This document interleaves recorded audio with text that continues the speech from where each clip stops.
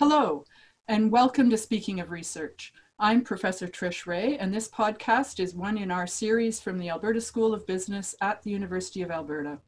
On today's episode, I'm speaking with Professor Jennifer Argo. She's the Carthy Professor in Marketing, and her research is focused on understanding the social elements of consumer behavior. Jennifer is ranked by the American Marketing Association as the 13th most productive marketing academic worldwide. Her work is published in top academic journals and covered by major news outlets like BBC, Time, Globe and Mail, CNN, and the Washington Post. Jennifer's work is extremely interesting, often eye-opening. She looks into the subtle nuances that we as consumers are mostly unaware of when selecting our purchases.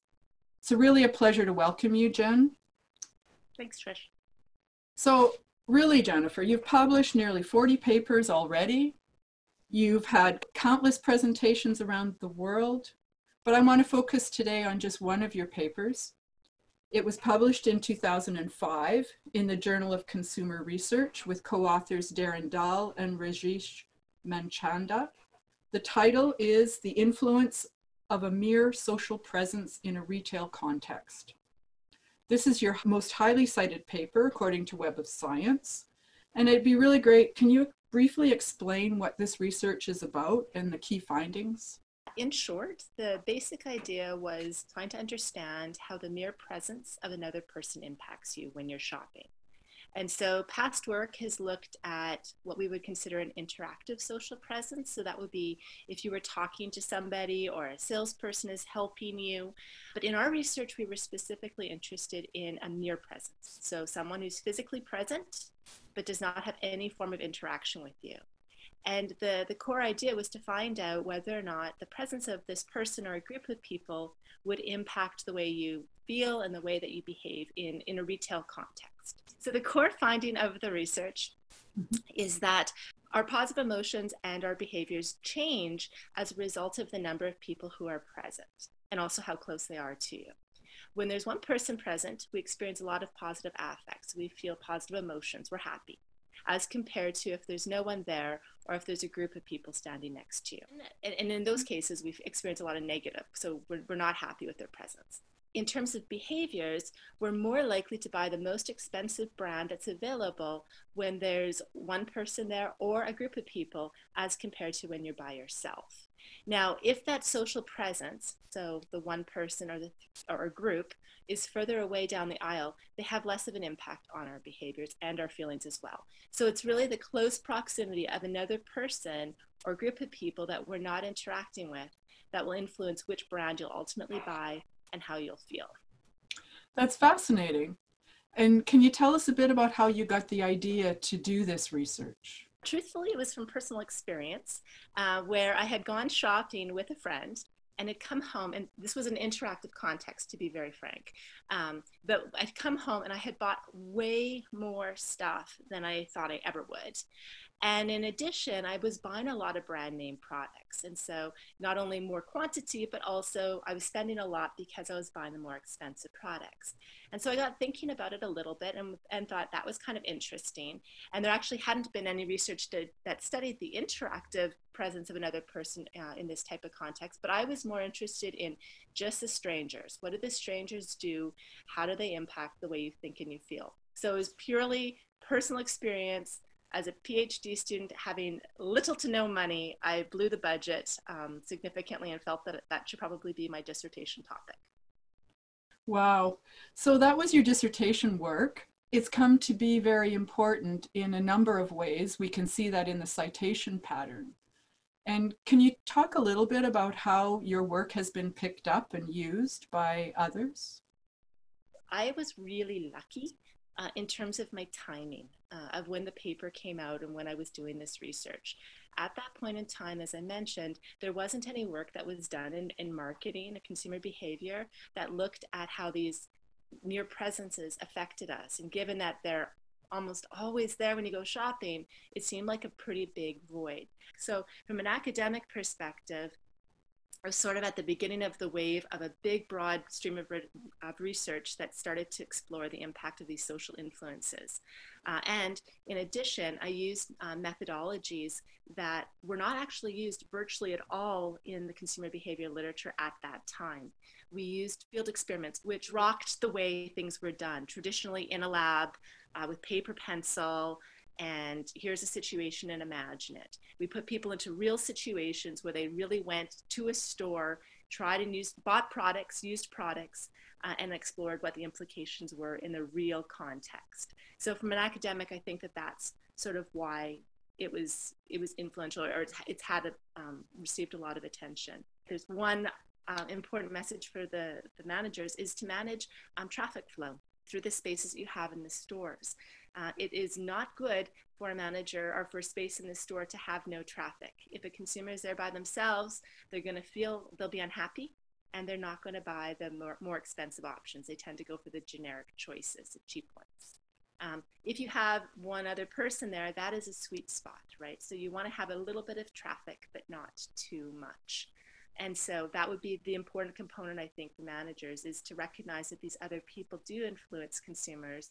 Jen, that's really interesting about the managers, and I'm wondering if the research also then has some implication for consumers themselves. Absolutely. I think that for consumers, it's important to recognize that these other people around us, even though we're not interacting with them, do have profound impacts on the way we behave in the shopping, in a retail space. And so more to be conscious and aware that these people are and can impact your wallet and how much money is in there, to be cautious and careful about it. And so to really decide what it is that you want to buy before you even enter this space will help a lot in terms of influencing which brands you ultimately pick. And then also recognizing that if you're feeling the negative emotions, it could be just due to the fact that you have a group of people standing within close proximity to you. I'm going to have to be more careful, I think, when I go shopping. Me too. Yeah, no, it's a good message and really interesting work. So that was your dissertation, and that's a little while ago. Since then, have you built on that kind of approach in your more recent work? The vast majority of my research falls under the domain of social, at the very least, and a bit more narrowly social influence. So many projects I have look at how other people continue to impact us, both real people, so in a retail space, they're physically present. Sometimes I look at how cues or signals that other people were there will also impact us. And then I also look at simply just imagining the possibility that somebody else could be present, how that impacts us. So that's one sort of stream. I also do work that looks at how our social identity impacts our relationship with products and how we deal with products both at the acquisition stage, so buying things and getting rid of things, so disposal. And that's very social also because your social identity is sort of the groups to whom you belong and with which you identify. And so thinking about being a Canadian, for example, how that impacts my relationship with products. And then I also do work on social responsibility and looking at how to help our environment, to help society overall. That's also become a stream that I've been quite interested in. So Jen, you're talking about some research ideas that started when you were working on your dissertation that you've built up over time. And I'm wondering if you have some thoughts about the importance of having what people might call a program of research over your career. I think it certainly has happened for me. I'm going to be honest and say it wasn't intentional by any stretch. I would say accidental, but I picked a topic for my dissertation that I honestly loved. It was personally relevant. I enjoyed doing it despite all the negative things that happen in the review process. But I started with something I really loved, and it makes it really easy to continue to pursue topics in that domain. And then I always see things through the lens of social. And so anytime I start a new project, by default, because it's something I'm interested in, I always look and say, okay, well, how does social influence play into this category? Does it not? And so forth. So as we come toward the close of this podcast, I'm wondering, and I've asked everyone we've been interviewing if you have some advice that you'd like to share with junior scholars who are just getting started with their research. Okay, a few ideas actually. So one, and I just emphasized it, it's really important to pick topics that you love. I'm pretty selective on any kind of work I do. And if it's not something that I'm excited to talk about with others and to share with others, I usually think that that's a pretty good signal that I should not pursue the project further. It takes a long, long time to publish a paper from start to finish. And if it's not something that you're excited about, it's going to be very, very difficult to get over the hurdles that will be thrown your way, absolutely guaranteed. So pick a project you love. Another point I would say is that it's really important to be selective with who you work. I think that there's a lot of different perspectives on whether it's good to work with friends versus not as co-authors. I think working with friends is the best for me personally, having tried both methods. The primary reason for that is, again, as I keep saying, it takes a long time to publish these projects, and having moral support from somebody that I like makes it a lot easier. And I also find that I tend to be more relaxed and more myself with my friends. Another thing that I would advise or suggest is to share your ideas. I have found that I always start with an idea, but it's not that great at the end of the day. And it only gets better with the more people I share the idea. They talk, we discuss, I think about it in a different way, and it really does add tremendous value to share these ideas. It doesn't necessarily mean that I will follow everything people say, but at least I'll consider it. And having shared the idea with people who have very different perspectives, I think brings tremendous value to the project. And then the last thing I would say is that over the years, I have learned to stop having a knee-jerk reaction to failed studies. And what I particularly mean is before, whenever a study failed, I got frustrated, I put it away, I stopped thinking about it, other than to say, did I make a mistake with calibration, or what was wrong with my manipulation? More recently, in the past few years, I've really come to think of these failed studies as potentially new research directions. And so a lot of times studies don't work because they change, they're a different idea, they're unexpected finding, the fact that they didn't work. And as a consequence, I think it's interesting and important to think about, well, if they didn't work, is this a boundary condition for my effects? Is there something novel here that has triggered this null effect? Or is it truly just a poor manipulation that I've chosen?